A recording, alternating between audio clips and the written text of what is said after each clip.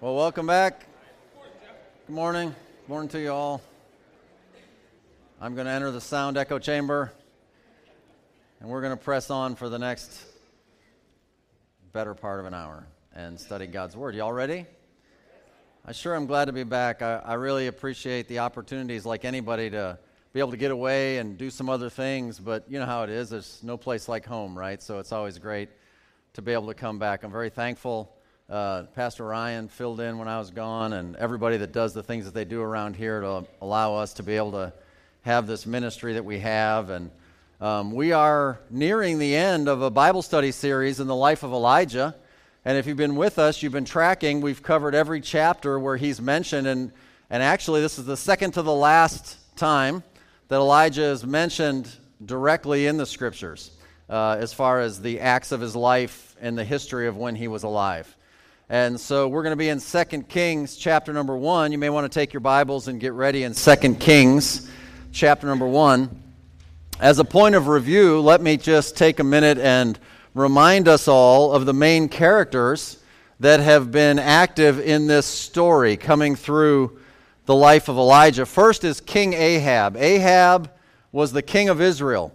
Without question, he is the political leader of the 10 northern tribes that were called Israel, and he was very wicked. He was an evil political leader. His wife, Jezebel, she was, of her own right, a very idolatrous woman. She had her own prophets who had idolatrous worship centers called groves, and she represents a religious leader. She was equally, if not more evil than her husband.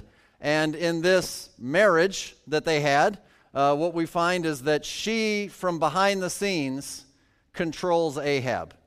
And what you can learn from that, among many other things, and we've mentioned this in the past, so this is a point of review if you've been here, is that in every evil government setup, what you're going to find is that there is going to be a religious force that controls the political force.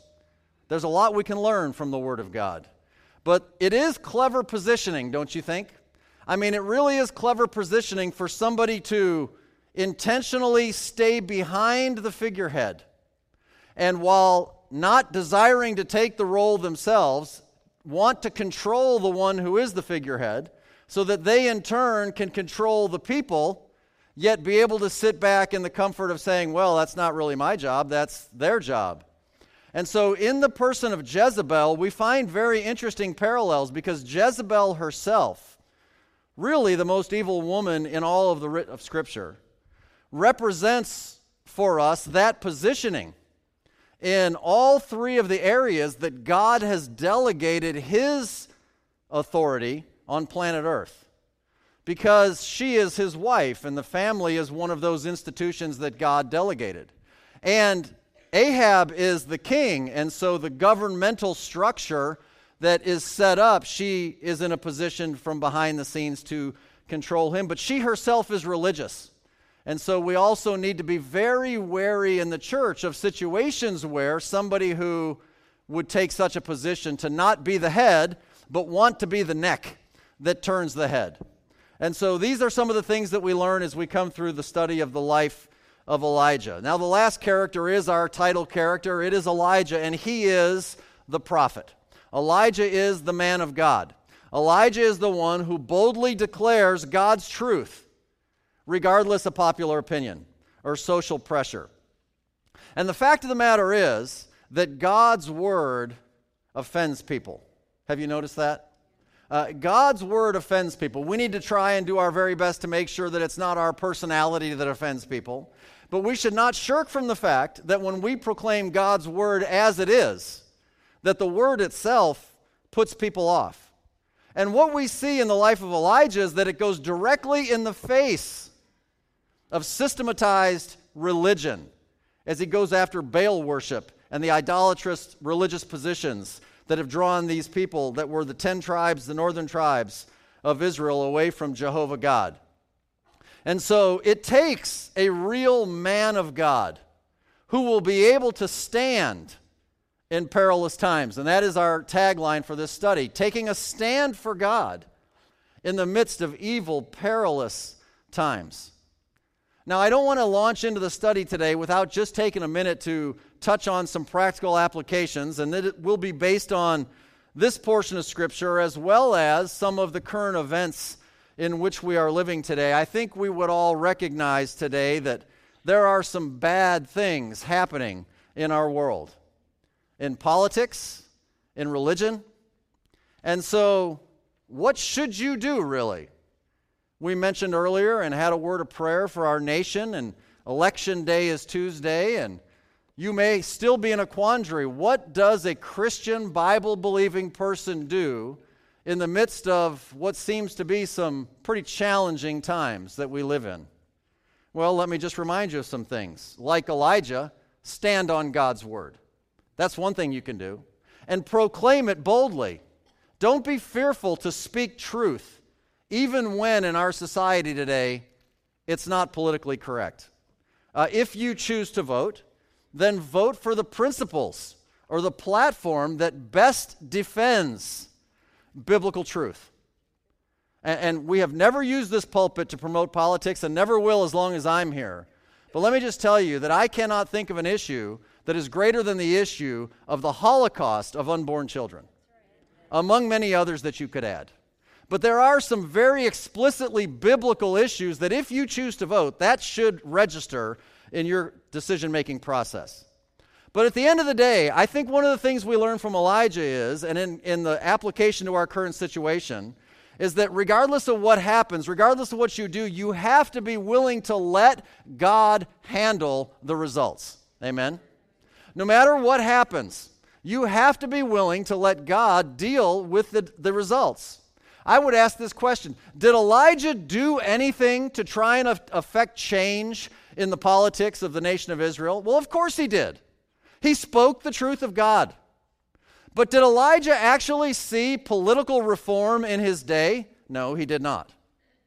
So would you say that Elijah's life and ministry, therefore, is a failure? Well, you'd be crazy if you said that. Elijah did exactly what God wanted him to do, and it didn't play out in the realm of the political figure, but yet God used him boldly, and he becomes the key prophetic person in all of Scripture. So today we are starting the second book of the Kings, and we'll just be looking at the first couple of chapters by the time we're done with this series. Today, just chapter number 1. And what we see is by the time we get to 2 Kings chapter 1, King Ahab is now dead. You see that referenced in 1 Kings 22, verses 37 and 38. And the type of death that he died is according to the Scriptures. There was prophetic Scripture that went before him, as we would have seen last week in 1 Kings 21 and verse 19. And now we see in 1 Kings 22, 51, 52, and 53 that Ahab's son, Ahaziah, is now the king of Israel. And Ahaziah, it says, is evil. You could say that he was a chip off the old block. He walked in the ways of his evil parents, in the ways of Ahab and in the ways of Jezebel. Not good examples, which, by the way, shows the amazing influence that parents have on children. Even when the things that are going on in the world around them may be quite different, parents have unbelievable influence on their children, more than a church, more than anyone else. And you can leverage that for good. In this case, it was leveraged for the opposite. What was going on in society as Ahaziah was coming up? Well, there was a famine in the land, right, for over 3 years. We know about the story of 1 Kings 18 where Elijah calls fire down from heaven and destroys all the prophets of Baal, and God has this great victory. Jehovah is declared as the one and only true God. I mean, there were some amazing things that were going on in the society, but it doesn't seem to affect Ahaziah. It says in verse 53, he continued to serve Baal. He was an idol worshiper on his own right. And as a result of this behavior of Ahaziah, it says that he provoked God to anger.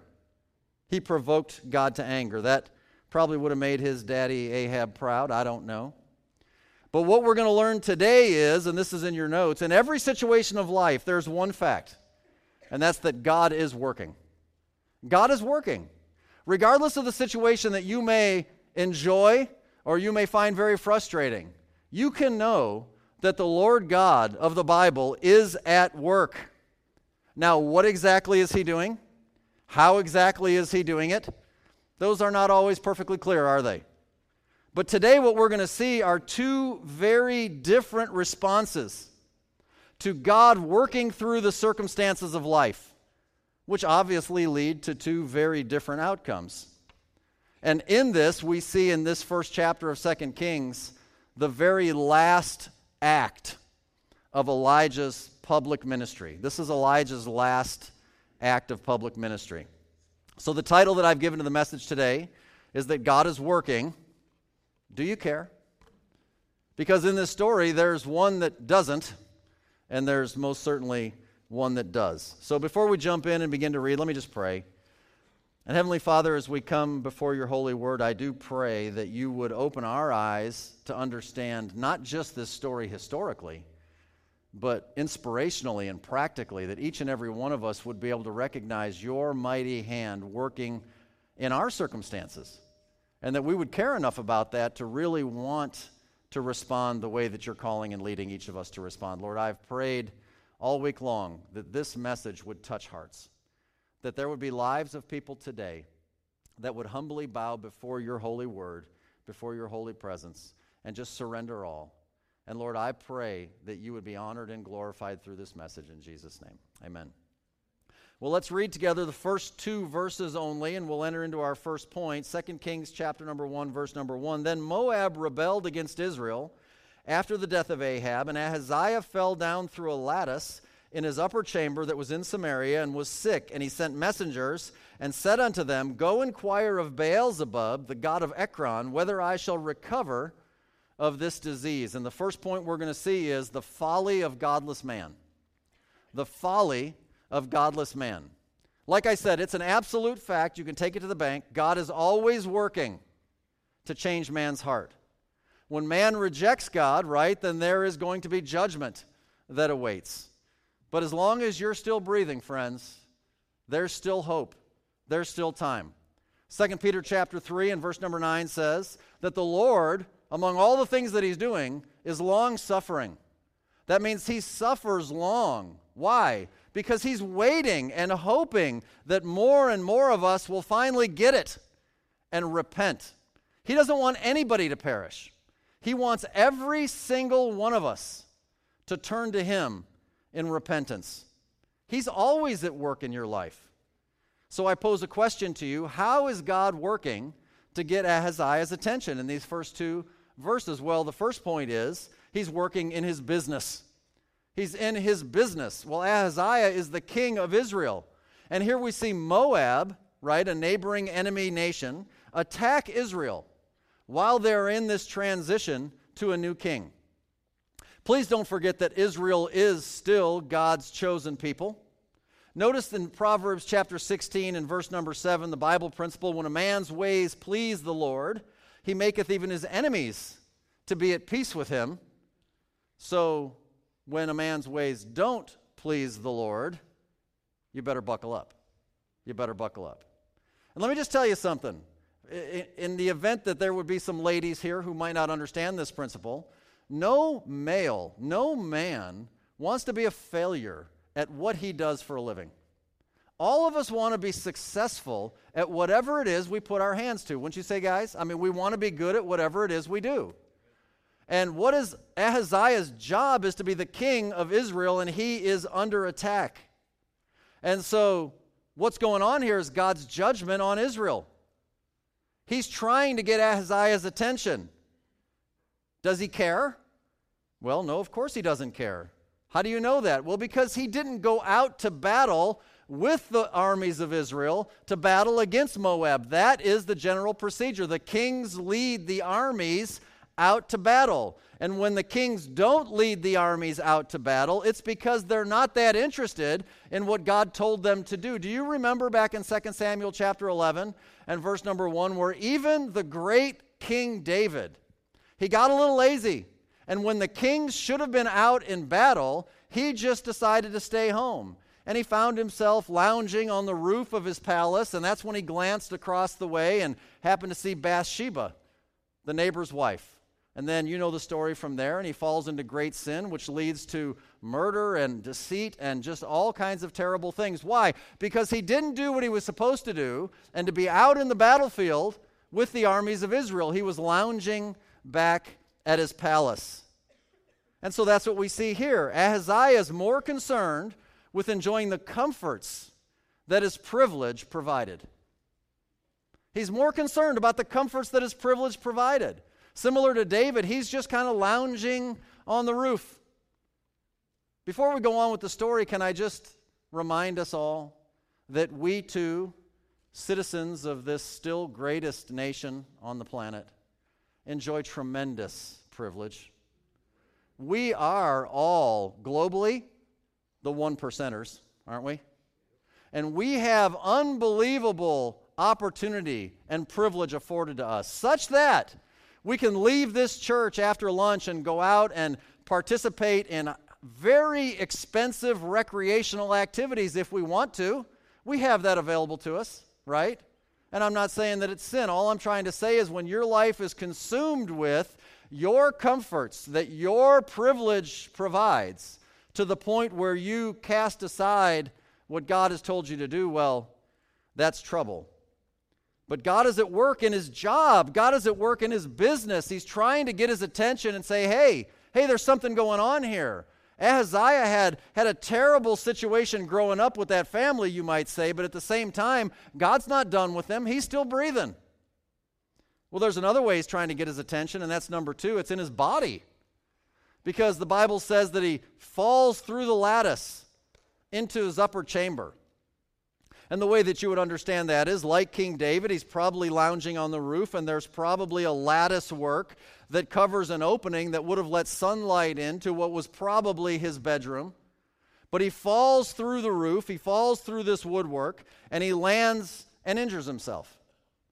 And so he's just doing whatever he's doing and finds himself severely injured to the point where he's ultimately going to inquire, man, am I even going to make it? And listen, we can't say, there's no way we could say every time something bad happens to you physically, it's the judgment of God. Of course not. But you should, as a Christian person, always be willing to consider when difficulties come into your life, and sometimes it comes down to the issue of some sort of physical impairment. Is God trying to get my attention? Is there something I need to be aware of? If you're not listening to God's word, then maybe he has to get your attention another way. Hey, parents, what do you do with your kids when they don't listen to your word? Do you do things to get their attention? Well, if you're a good parent, you do. If you're a good parent, you do. So that's what he's doing. He becomes injured, and he realizes some very important Bible truths right here. Like in 1 Samuel chapter 20 and verse number 3 that says, there is but a step between me and death. You know that's true for you too. That's true for me. That's true for all of us. Listen, y'all, if you're a parent of teenagers, for example, you know, it could be anybody, but let me just say, for example, you know that you are only one phone call away from your life being dramatically different. And it's not just for teenagers, for anybody. We are but a step from death. That's what the Bible says. And it was one step that plunges Ahaziah down into his chamber. Proverbs 26 and verse number 2 says that the curse causeless shall not come. If there's a curse that comes, there's a reason. You can count on it. There's a reason. And so he did have this challenge, like I referred to, and Ahaziah's challenge is overcoming his family. And he had a bad family. I mean, he had a marquee evil father and mother. I mean, his family background, his family traditions, his circumstances in his home were awful. And I understand that life is not always fair, and there are people who grow up in terrible, awful home situations. But even if that is or has been your misfortune, God is working to get your attention. God wants to restore you. God wants to fix that if you are listening, if you are willing. And so God still gives them the chance to repent. He gives them, like it says in Revelation 2 and verse 21, space to repent. He's giving him room. He's working in his life. He's trying to get his attention. But it appears that Ahaziah doesn't really care. What does he do instead? Well, he doesn't send to say, wow, call a doctor and see what I got to do. Do I got to go to rehab? Do I need to take some medicine? I mean, what do I need to do to get well? He doesn't do that. What does he do? He sends to inquire about his future. And so in your notes I put this, his actions reveal his heart. His actions, what does he do? Reveal his heart. Oh, and so do yours, by the way. Your actions reveal your heart. He sends messengers to this character called Beelzebub, the god of Ekron. Literally, the name Beelzebub could be translated, if you were to translate it, Lord of the Flies. Lord of the Flies. And Beelzebub would be one of many Baal prefix false gods in the Bible. The word the Bible uses for the multiplied group of false gods with the association of Baal is Balaam. The I-M ending makes it plural. Seraphim makes a seraph. Many seraph are seraphim. Many Baals are Balaam. One of the Baal gods, small g, is Baal-zebub. And that's who we have here. Now, this is referred to in other places so you can get the idea of what's going on. In Matthew chapter 12 and verse number 24, while Jesus is kind of having it out with the Pharisees, they refer to him as having done the great works that he's done in the power of Beelzebub, and they further define who this character is, the prince of the devils. Well, listen, even popular culture these days uses the word Beelzebub to refer to the devil. You know that. And that's who he really is. I mean, so what Ahaziah is doing, he's going to inquire from the evil spirit that controls this false idol-worshiping system. He's going to inquire at the hand of the devil to see whether or not he's going to get well. If you took the parallel passage to Matthew chapter 12, it would be in Mark chapter 3, verses 22 to 29, and where it lays out for you very clearly that this interaction where they attribute to Jesus Christ and his holy life and his perfect healing works, they attribute Jesus Christ to being working in the power of the devil. And the Bible says this is the unpardonable sin. This is the sin that there is no pardon for. When you see God in his full power manifest bodily in front of you, doing nothing but righteous deeds, and you come to a 180-degree conclusion that this is really the devil, when you confuse God with the devil, then there's no hope for that. And so again, no wonder why back in 1 Kings 22, it says that he provoked God to anger. He provoked God to anger. And so with this comes judgment. But I do want you to notice, he doesn't inquire, hey, how can I get better? He inquires very simply, because that's what you would ask a doctor. He inquires, will I recover? That's kind of what you would ask a psychic. And so Ahaziah, basically calls up his local psychic hotline. And he calls out to Beelzebub, who it says is the god of Ekron. Now, Ekron is one of 5 chief cities in the land of Philistia, the Philistines. Okay? And so it's the chief city of the Philistines, and the Philistines, the pagan people of the Philistines, are known for fortune telling. We see that in Isaiah 2 and verse number 6. Therefore thou hast forsaken thy people, the house of Jacob, because they be replenished from the east, and are soothsayers like the Philistines. The Philistines are known for being soothsayers, fortune tellers, psychics, if you will. You say, well, how ridiculous. Who would go and inquire from devils about their future? Oh, really? Do you get the newspaper and read the Zodiac? I mean, I don't want to go crazy with this thing, but astrology, Zodiac, psychic, hotline, card readers, palm readers, you know what all that stuff is? It's divination. That's what it is. Listen, some of them are charlatans. Some of them just lie to you to get your money. Some of them just say generic things to see if they can swindle you out of some cash. Some of them have power. Some of them are full of spirits. They're just not holy. And you need to be very careful about that, because more and more and more, don't you notice, our nation is not more and more pagan in the sense that we have rejected all spirituality. Our nation is probably as spiritual as it's ever been. They're just going after the wrong spirit. They're just going after the wrong spirit. There's something out today that's gaining popularity, even in the Christian world. It's sad. And it's referred to with a weird name. It comes from a Greek root, and it's splankna. S-P-L-A-N-K-N-A. Splankna, which is called energy healing. Or sometimes it's energy psychology. They referred to it as applied kinesiology, and it's pawned off as Christian counseling. You can go online and look at it. And really all it is old-fashioned witchcraft, divination. And there are churches across this land that are using this tactic to try and get you. It's like going to a psychic hotline. And people using the tactics of splankna are drawing out from people truths about their past that nobody would have ever known. How in the world could they know those things? Listen, if you happen to have taken advantage of our 9 a.m. Bible study this morning, it's amazing. This stuff was covered in 9 a.m.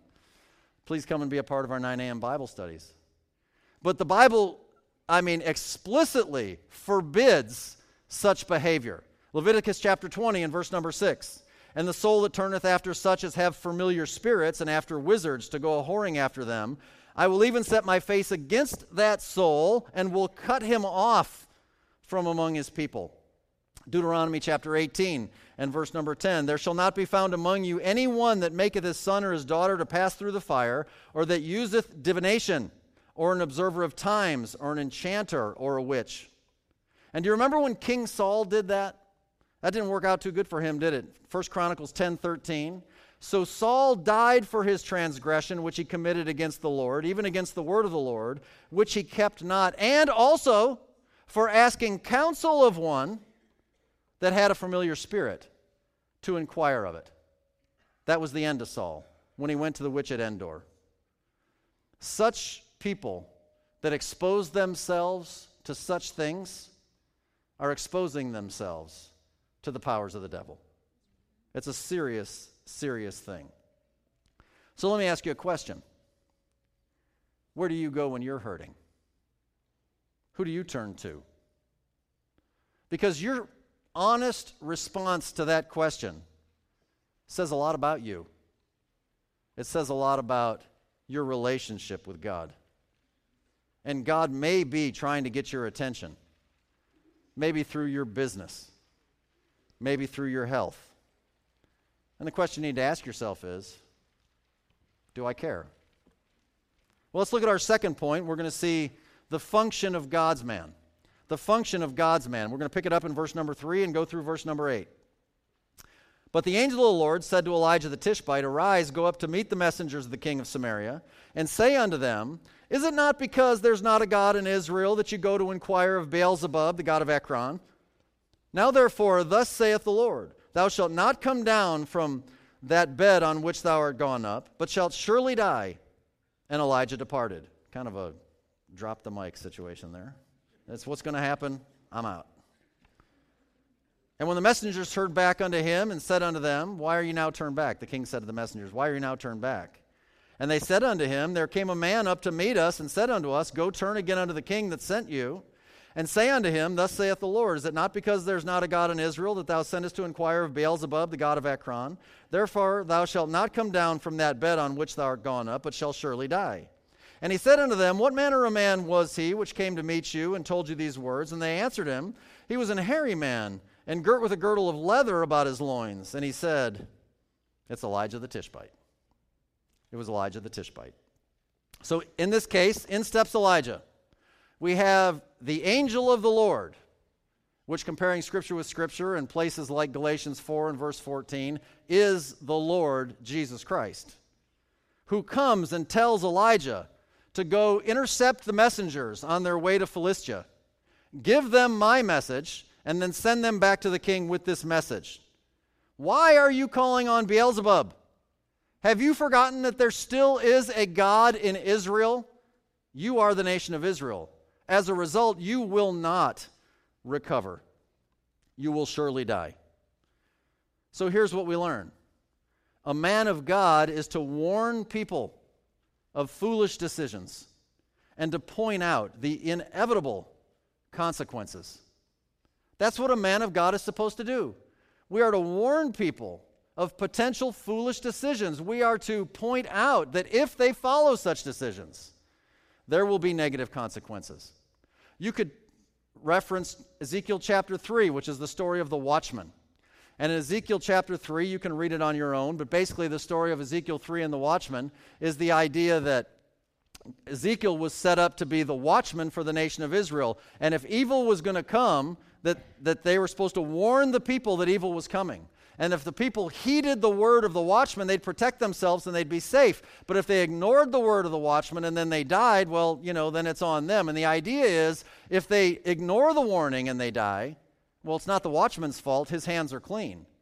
But if the watchman doesn't do his part and warn the people, and then the enemy comes and the people die, well, now it's the watchman's fault because the watchman didn't do what a watchman is supposed to do, and that's keep watch for attacks, for evil, for difficulties, for things that might come in. Well, that's what we do with the gospel, right? Romans chapter 10, verses 13 to 15. Whosoever shall call upon the name of the Lord shall be saved, right? But you can't call on him if you haven't believed, and you can't believe if you haven't heard, and you can't hear, unless there's a preacher. And preachers need to be sent out so that they can proclaim boldly the truth, even in perilous times, so that people can hear, so that they can believe, so that they can be saved. That's the job of a man of God. That's what we see Elijah doing in this situation. So, what is the message to all who will hear? Well, the message is, if you seek your answers from other gods, small g, then you will surely never, ever recover.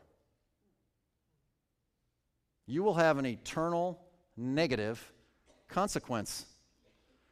That's why Jesus said in Matthew 6:33, seek ye first the kingdom of God and his righteousness. That's why Amos, in Amos chapter 5, says, seek the Lord and live. Seek Beelzebub, apparently you die. So for lost people, this really is the essence of the gospel, is it not? Because everybody on planet Earth is sick and dying of a disease. That disease is called sin. And if you seek the Lord God of Israel, then you'll live forever. And if you reject the God of Israel and you go after other gods, well then you will surely die, because Romans 6:23 says the wages of sin is death. So we see that God continues to work in Ahaziah beyond circumstances by giving him his word. God sends his word to Ahaziah through the prophet Elijah. We can all do this. This is our function as Christian believers, to boldly stand and to proclaim the truth of God's word to all who will hear, that we would warn them of potential foolish decisions and the inevitable negative consequences that come from following bad decisions. This is what we are supposed to do. But God is continuing to work in Ahaziah. He sends him, he says, hey, look, if you keep seeking Beelzebub, you're never going to get up. If you will follow me, if you would surrender to me, if you would cry out to me for mercy, well, then we'll have a different response, as we'll see before this story's over today. But I want you to notice, and I put this in your notes as well, unregenerate man is more interested in the man than the message. You notice that? They come back with the message. And in verse number 7, here's the king's response. He's not like, oh no, what bad news, I'm going to die. He doesn't say any of that. The first thing he says is, who was the guy? What was he like? Who did you talk to? What manner of man was it that gave you that message? In case you think that that's an unusual kind of a response, see, for example, all lawyers and politicians. You can laugh or say, ooh. Either way, it's true. Because when a lawyer is trying a case and they know the other party has a valid argument, what do? They can't stand in front of the argument, so they discredit the witness to try and dismiss what they have to say. And that's what politicians do. When they can't discredit what somebody's trying to say, they discredit the person. Sometimes it's easier than others.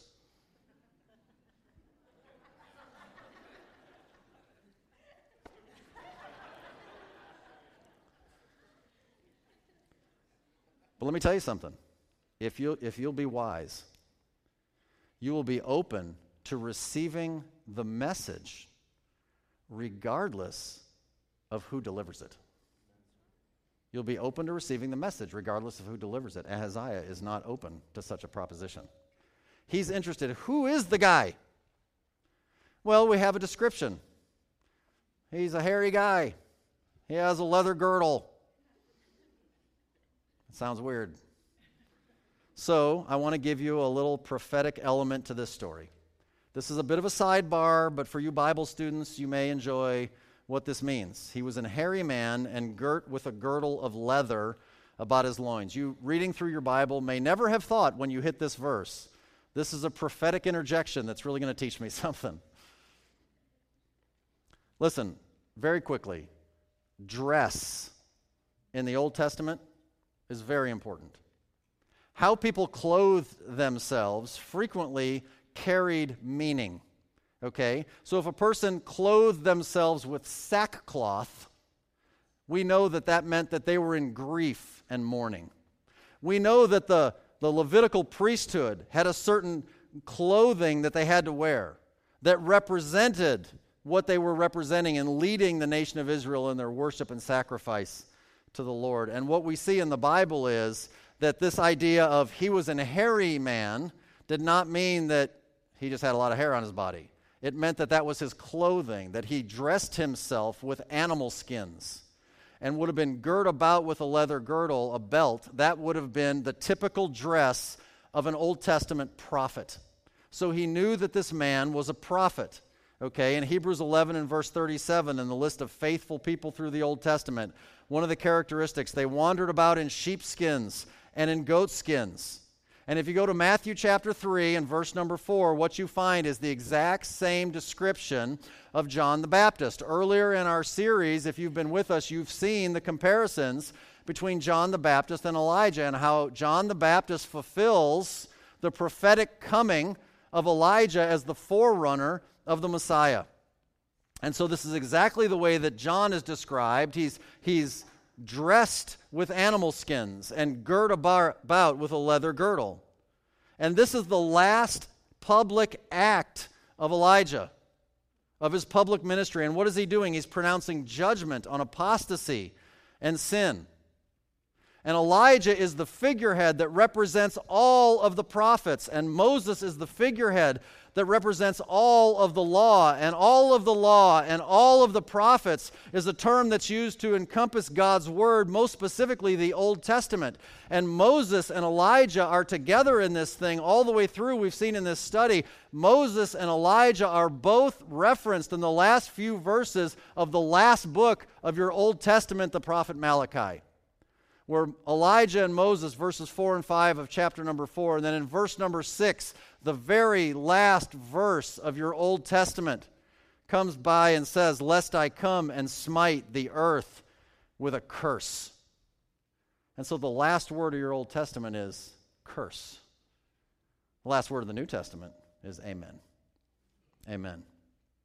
So let me just encourage you, child of God, press on. Carry God's word to the masses. It has God's power and God will use it. It will not return void. People might seem as though they don't care, but God is working. He will use you. And if you care, you will do that. And God will take it as God pleases, working through the free will of sinful men. So let's go to our third character and our third point, the fear of God and his man. Chapter number 1, now in verse number 9 through verse 15. Then the king sent unto him a captain of 50 with his 50, and he went up to him, and behold, he sat on the top of an hill, and he spake unto him, Thou man of God, the king hath said, Come down. And Elijah answered and said to the captain of 50, If I be a man of God, then let fire come down from heaven and consume thee and thy 50. And there came down fire from heaven and consumed him and his 50. That's a bad day. Again also he sent unto him another captain of 50 with his 50. Hey, maybe it was circumstance, just bad luck. And he answered and said unto him, O man of God, thus hath the king said, Come down quickly. And Elijah answered and said unto them, If I be a man of God, let fire come down from heaven and consume thee and thy 50. And the fire of God came down from heaven and consumed him and his 50. And he sent again, this is the king, a captain of the third 50 with his 50. And the third captain of 50 went up and learned something, and came and fell on his knees before Elijah and besought him and said unto him, O man of God, I pray thee, let my life and the life of these 50 thy servants be precious in thy sight. Behold, there came fire down from heaven and burnt up the two captains of the former 50s with their 50s. Therefore, let my life now be precious in thy sight. And the angel of the Lord said unto Elijah, Go down with him, be not afraid of him. And he arose and went down with him unto the king. So in this case, Ahaziah, well, he's ticked. He's like, Elijah, the guy who plagued my dad's life and reign the whole time, he's showing up again and messing my thing up as well. So he sends this embassage, this delegation, a captain of 50 soldiers with 50 soldiers, to go and get Elijah, bring him back to the palace, undoubtedly for some form of punishment, if not execution. And so the first group, we read the story. Notice what he says. Thou man of God, the king hath said, Come down. And I want you to read, as you read that, thou man of God, with just a hint of sarcasm. Oh, hey, man of God, I get it. You said what God said. But let me tell you what the king said. And he's asserting what in his mind is the higher authority, the word of the king. And then he offers the command, come down. Now, Elijah, I would also like for you to consider inserting a hint of sarcasm. Oh, well, if I be a man of God, let's just let some fire come down and consume you. Woof.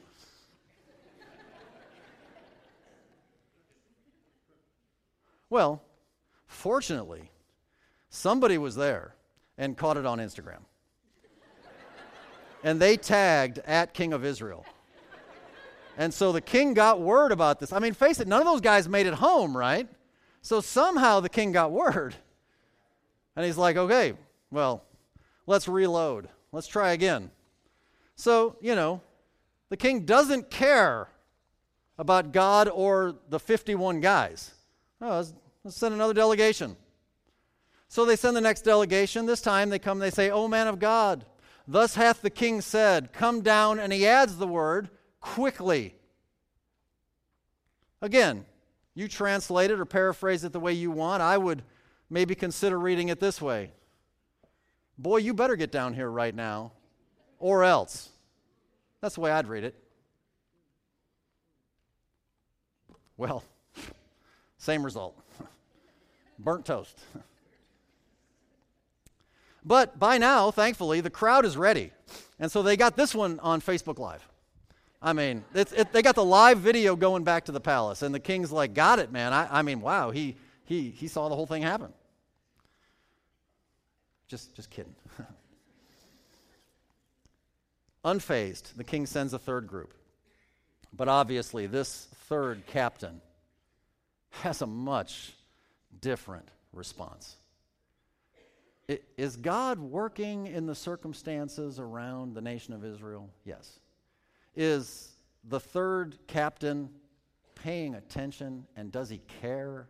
You better believe it. You better believe it. So, by the way, before we get to this third guy, let me just give you another prophetic reference for those of you Bible students that are interested. You remember back in 1 Kings chapter 18, the first time Elijah calls down fire from heaven, the fire came down on the sacrifice, not on the people. And it represents the first coming of the Lord Jesus Christ, when God's wrath was placed on Christ, not on us.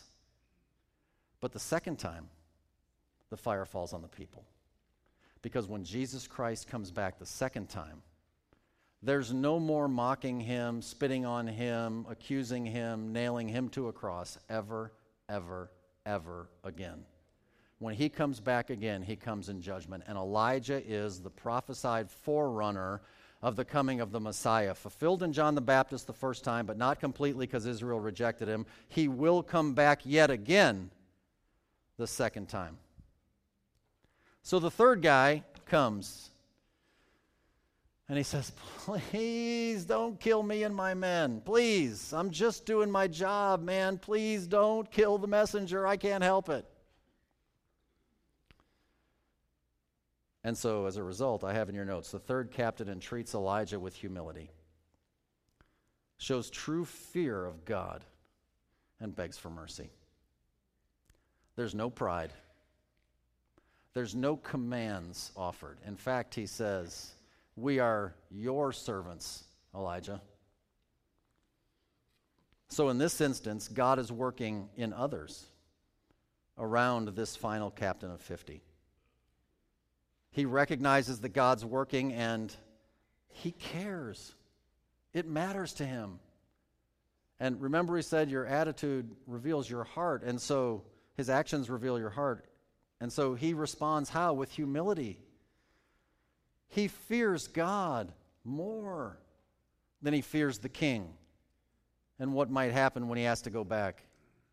He comes to God humbly, and he looks for mercy. And friends, every single time that you come to God humbly and look for mercy, you will get a favorable response from Jehovah God.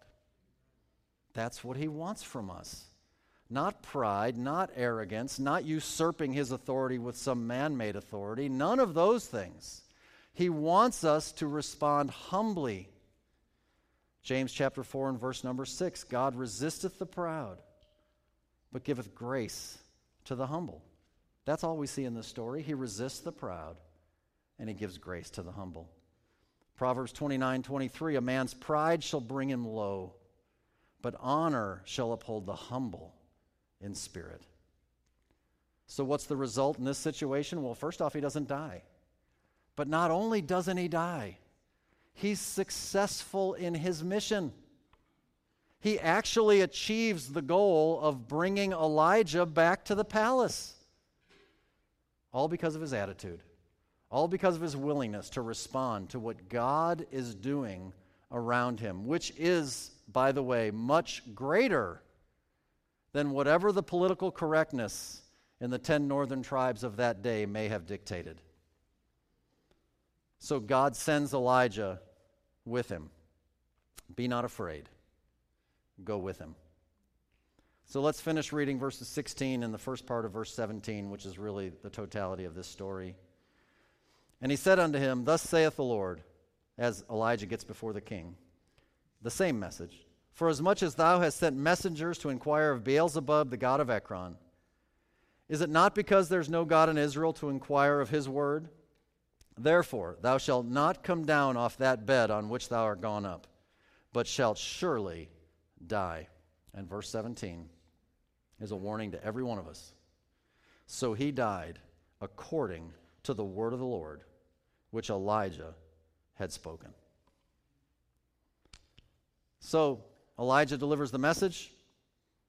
It's the exact same message that when he intercepted the first messengers and sent them back. Why? God's word never changes. It's not going to evolve. It's not going to adapt to some new set of social pressures. God's word is God's word. And it always will be.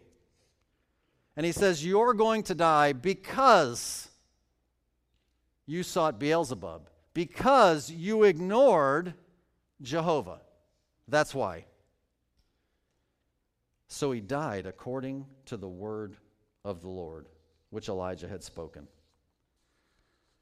But what I want us all to realize is we all die according to the word of the Lord. We all do. Every one of us. Because we are sinners, right? We have earned death. Romans 6:23, the wages of sin is death. We all die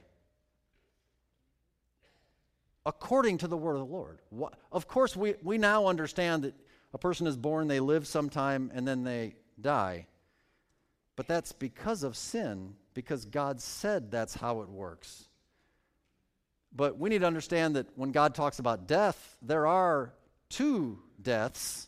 There is the physical that we're all too aware of, but there is also the spiritual, which is defined in Revelation chapter 21 and verse number 8, which is defined as a lake of fire, the second death, a spiritual death, an eternal place of torment and punishment.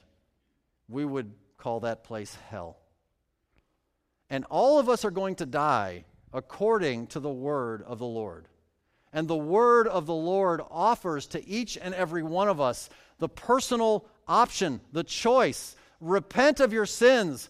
Believe on the Lord Jesus Christ. Call out to him for forgiveness. Beg him for mercy. Humble yourself in the sight of the Lord. Cry out to him for help, and he will save your soul. He will give you eternal life. And although, yes, still, this body of flesh will pass, our life eternally will never experience the second death. We will live forever with him. But if your response is similar to the response of Ahaziah, and you say, no thanks, I'll find my own way. I don't buy this Jesus is the only way thing. There's a lot of ways to heaven. Other religions call him by other names. Okay, roll the dice. But you too, friend, will die according to the word of the Lord. No God, no eternal life with him in heaven. So, God is working. He's working today. He's working in our society. He's working in our circumstances. He's working in our health. He's working in our friends. He's working through his word. He's working in you. Do you care? Because what we're going to do is pray. And I'm going to give you the opportunity to respond. And I'm telling you, if you feel that tug on your heart, if you've never known Jesus as your personal Lord and Savior, now is the time to fall on your face before him and beg him for mercy. And if you have known him as your personal Savior, but for some reason the circumstances of life have choked out fruitfulness, and you find yourself somehow very carnal and have to look way back into your past for spiritual fruit in your life and vibrancy, well, maybe you need to repent too. Maybe there's some things you need to beg God for forgiveness. Maybe you need to quit being so proud, and you need to try on humility for a change and just ask God for mercy and let him lift you up. Because whether you really care or not will be proven out based on what you choose to do with what we have heard today. Let's pray together. And Lord Jesus, I want to pray in thanksgiving, first of all, for all the ways that you have communicated to us through your word, but most specifically today. Lord, we look at this story that happened thousands of years ago, and it is amazing to me how human nature never changes. The details of the circumstances of our life today may look different, but the essence of our life struggles are exactly the same. And I want to pray for each and every one who's here today, Lord, who would say, I don't know that I'm saved. If I died right now, I don't really know where I would go, and man, this kind of scares me, and I know I'm a sinner. I know that my sin separates me from God, and man, I don't want to go to hell. I want to go to heaven. I want to receive the free gift of eternal life that's offered in Jesus Christ. And Lord, I pray they do that right now. And if you just keep your heads bowed and eyes closed, I just want to ask this question. I'm just going to look and see. If that's you, if you would say, I'm not sure I'm saved, but man, I want to be saved today, would you just raise your hand? Nobody's going to come to you or bother you, I promise. I just want to pray for you, that's all. Is there anybody who would just say, pray for me, I'm not sure I'm saved? I see somebody at the top. God bless you. You can take it down. Anybody else? Just raise your hand and put it down again. Man, pray for me. Listen, if you are saved, and you would say, wow, I know I've made that decision, but man, I've let it slide. I have been proud, and I've been guilty of doing things I shouldn't do. And God has put his finger on my life. He's been trying to get my attention, and I've been ignoring him, and I'm not going to ignore him anymore. Today, I'm going to humble myself and beg for mercy. Now, if you would find yourself in that category, can I pray for you? Just raise your hand. I've been in that category. I've been carnal. I know I'm saved, but man, I have not been living right. God bless your honesty. Lord Jesus, I pray that each and every one would respond exactly the way that they are confessing.